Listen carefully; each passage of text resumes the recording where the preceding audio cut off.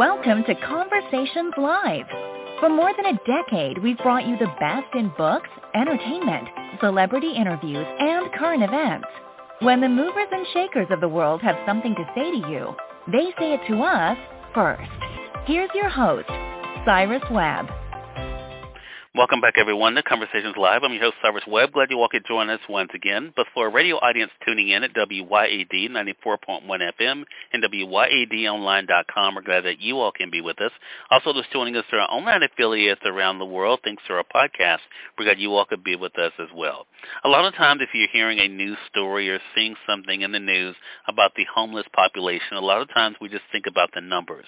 Our next guest has written a book that really allows us to remember that they are people just like us, and to tell us their stories in a way that helps us not only better understand them, but also how we can all be of service to them. We're excited to welcome Dr. Robert L. Okin to our broadcast today. His book is called Silent Voices, People with Mental Disorders on the Street. We're going to talk to Dr. Okin not only about the writing of this book, but also the conversations he's been able to have, both with those who are part of the homeless community, but also others who he hopes will be able to help as well. If you all are just now finding out about the book, we'll let you know how to be able to get your own copy of it. Dr. Okin, thank you again for the time. Really do appreciate it. Good to be here, Cyrus. So this is a really important conversation, and it really does tackle two things. I was focusing mostly in my introduction there, Dr. Okin, about the homeless population, but you also, through this subtitle of the book, discuss mental disorders. We're going to get into that, but what has it been like for you to have these conversations, not only about the importance of acknowledging mental health issues, but also the homeless population as well? Well, I first got interested in this group of people when I was, one night I was walking to my car. It was cold and rainy in San Francisco, and I saw this little woman in rags huddled up on the street, and I wondered how in the world she could bear the stresses and the cold and the rain night after night after night. I couldn't get her out of my mind, actually. And I decided that I wanted to spend some time on the streets approaching people who are homeless and mentally ill, talking to them and asking them how they became homeless and how they bore the incredibly grim lives that they were leading on the street and why it was so difficult for them to move out of their homeless state. So that's how I really got started. When I began to approach people, I thought that they would just blow me off and refuse to talk to me because I was just some dude on the street, with my knapsack and ultimately my camera. I had no authority, certainly none of the authority I had in the hospital with my white gown and so on. But I found the opposite. They seemed genuinely pleased that I was interested in their lives. Most of these people, it turned out, had been neglected as children, and they continued to feel invisible as people on the street. Seeing that I was very interested in their lives meant a lot to them. And, many people told me that as difficult as it was to bear the physical privations of life on the street, the thing that really got to their hearts were the way the public just passed them by and barely acknowledged them. I also expected to find people with tough outer shells who were going to be very difficult to connect with. Instead, I found people who were exquisitely sensitive and very willing to talk to me, and with surprising candor and intensity about the most personal and intimate issues in their lives. I have to say, most had tears in their eyes during much of the interviews. I was really surprised at how close to the surface their grief was. And I'm so glad you said that, and a couple of things you said there I want to definitely go back to. But I think one of the main things is that the way that others treat them. And I think when I was reading this book, that is the thing that stood out to me the most. Because, and I guess if you kind of step back for a moment, any of us, when we are, we all have heard the saying, you don't kick a man when they're down. And yet that's exactly what seems to happen sometimes when you're talking about these populations, whether it's the homeless population or those dealing with mental illness in some capacity as well. Did that kind of instruct or guide the way, Dr. Okin, that you wanted to make sure that you share their stories? Because what I also took away was the trust they had in you in sharing their stories. Was that part of why you wanted to do this and sharing it in a book, that you could not only share their stories but also share what their needs may be? Yeah, it's very true what you're saying. After I began talking to them, I realized that their stories needed to be shared with a larger audience, and that's why I decided to write the book. And in addition to presenting their first-person narratives, because I wanted them to have a voice. I wanted them to speak in their own words. So I asked them if I could record them as they told me about their lives. And then, as I watched them, I thought words alone would not tell the story. There was something about their faces that to me was so beautiful, and their faces were just etched with the suffering that they had experienced. So I began to ask whether I could photograph them as they told me about their lives. I didn't stage the photographs. I didn't say, okay, smile, I'm going to take your photograph.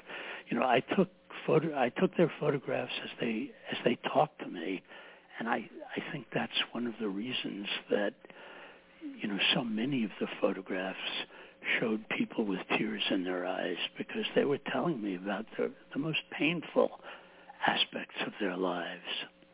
Yeah. And I think there's nothing, like knowing that someone cares and that someone is feeling seen. I thought about the title of the book, Yes, Silent Voices. And I think for so many of us, they're silent only because either we're not listening, or because there's so much of life that is happening that drowns them out. So I want to talk about the public then, because as you mentioned, the first encounter you had with the woman, in the situation that she was in that made you, more curious, and then of course being able to go and to spend time and get to hear these stories. What was your aim for us as the public? Because again, in reading the book, I can just say for myself as a reader, reading the book, what it really does is just remind us that people are people, and our circumstances may be different, but we are all going through something. What were you hoping that people like myself, Dr. Okin, took away from reading these stories? Well, by giving them a voice in the public domain, as it were, I really hoped that I could convey the essential humanity of these people as a kind of counterweight to the fear, the hostility, the blame, and often the indifference with which they're generally seen and treated. Because as long as we don't see them as people, we'll never be able to identify with them. We'll always exaggerate the ways we're, dissimilar to them, and we'll minimize the ways that we're similar. And as long as we do that, we'll continue to dehumanize them. All of us have feelings. All of us get cold when the temperature drops. All of us get wet when it rains and exhausted when we can't sleep. All of us have fallen off the horse and have trouble getting back on. There are so many commonalities that we have with these people as human beings. And one of the problems is that we tend to convey our dislike of these people to the political sector, to our political leaders, and kind of convey to them that it's all right for them to ignore them, not provide services for them, not provide housing for them, to treat them as a disposable population. So our own personal views of these people, the way we dehumanize them, really has tremendous political, economic, and social consequences as well. One of the individuals that you write about in the book, Dr. Okin, that I want to mention for our audience is Barbara. And sharing Barbara's story, and then, of course, we have the photos there as well. I think, it really does remind you that this could be someone's sister. This could be someone's mother. This could be someone that we know. You said in the book, in talking about, you said that you were struck by Barbara's powerlessness to get something so simple yet so essential, and that was the case for a lot of the individuals. That it's not they wanted anything extravagant. Talk to us about individuals like Barbara. Was it easy for you to let them go after hearing their stories? Well, it was hard. I had breakfast monthly with a couple of people that I met, and Barbara in particular really struck me. I remember going into her, she was in a little apartment, an SRO, and when I came to visit her again, she was dressed in about 3 overcoats, and it was freezing in her apartment. And I asked her, why don't you turn the radiator up? She said the radiators have been broken for months. I've tried to get the management to fix it. I've written to them, but they just ignored me. And so the only thing I could do was just put on several coats, and that's what I sleep in. And so that's an example of something. It's so simple.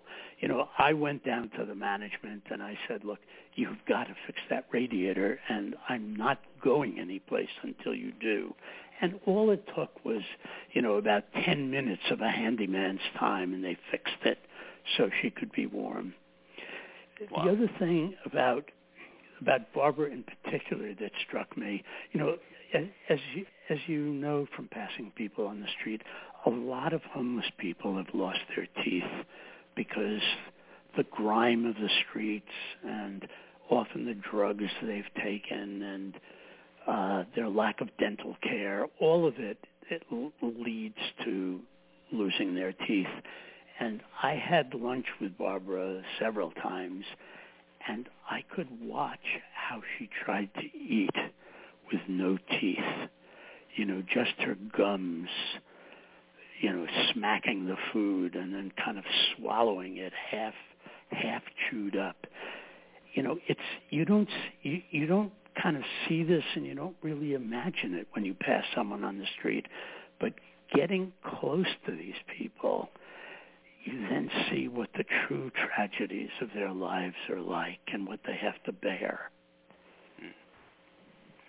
Such a great point and such a great reminder for all of us. I want to say for those who are just tuning in, it's on the radio side or online, you're listening to Conversations Live.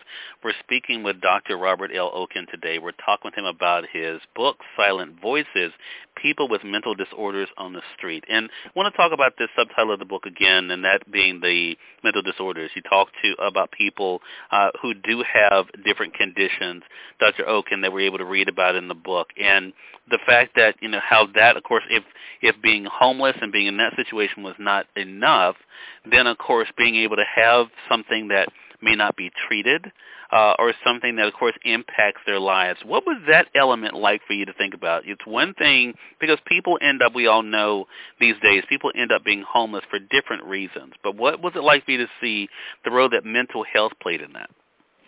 Yeah, well, many of the people had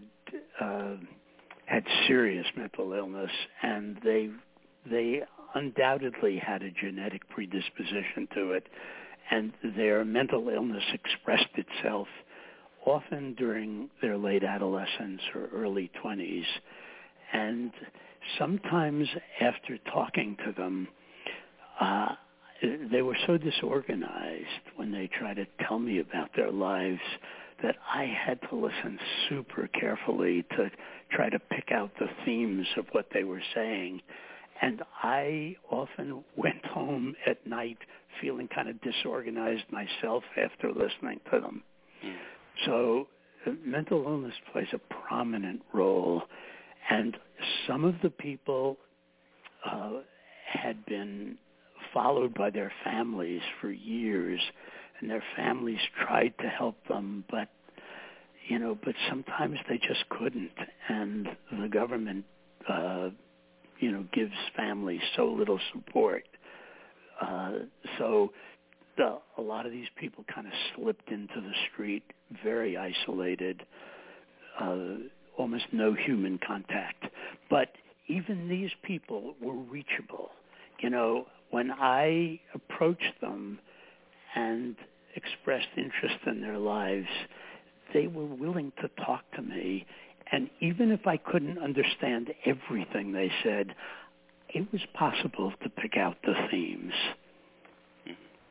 Well, and it's those themes, I think, that are so timely for the world that we're living in today, Dr. Okin. And this is, as you address in the book, this is not a new problem, but it is definitely a problem that we see that is worsening. We have only to look at what's happening in New York right now, especially, of course, not only with the combination of the migrant crisis, but also the increasing homelessness there. It just really shows to me, Dr. Okin, how these things can really dovetail in with one another. So let's talk then about the hope. What is it that keeps you optimistic in this work? Well, first of all, homelessness is an eminently solvable problem, even when it's accompanied by mental illness. I mean, it's not rocket science. Homeless people need homes, and mentally ill people, when combined with homelessness, need good treatment. There's really a fair amount of evidence that this is a solvable problem. It's not just some vague hope on my part. During the Obama years, the federal government, often embarrassed by the abandonment of the government of vets, homeless vets on the street, the federal government decided it was going to provide treatment, substance abuse treatment, mental health treatment, and low-income housing for these people. And in a decade, they reduced the homelessness among vets by 41%. That's just in a decade. I mean, it shows just what focusing on the problem can do. Another example, as unlikely as you might think it to be, is Houston. The mayor of Houston decided he was going to take this problem on, and in a single-minded way, he made sure that the city provided housing and treatment for the chronically homeless, often unsheltered population. And again, in 10 years, he was able to reduce the homelessness in that city by 63%. Now, if that isn't evidence that this is a solvable problem, I don't know what else is. Right. So what keeps me optimistic is knowing that it's a solvable problem.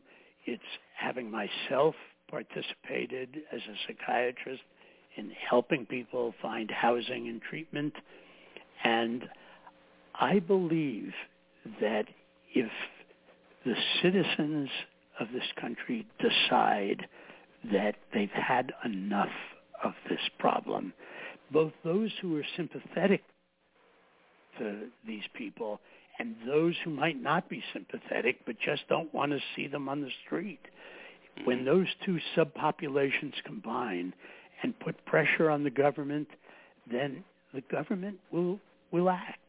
We're lucky that we live in a democracy, as fragile as it is right now, and we need to use the democracy. We need to really use our voices to put pressure on our political leaders. So that's what keeps me optimistic. And that is definitely part of the call to action that you end the book with. Dr. Okin, it is such an important conversation. I thank you for writing this book, for sharing these stories, and letting us then be able to take this message moving forward. And like you said, that it's all about action. And that's something that all of us can agree on, regardless of where we find ourselves when it comes to ideology or life. The fact that there is still something called humanity, and everyone's entitled to it. Again, everyone, Robert L. Okin has been our guest. Silent Voices is the book.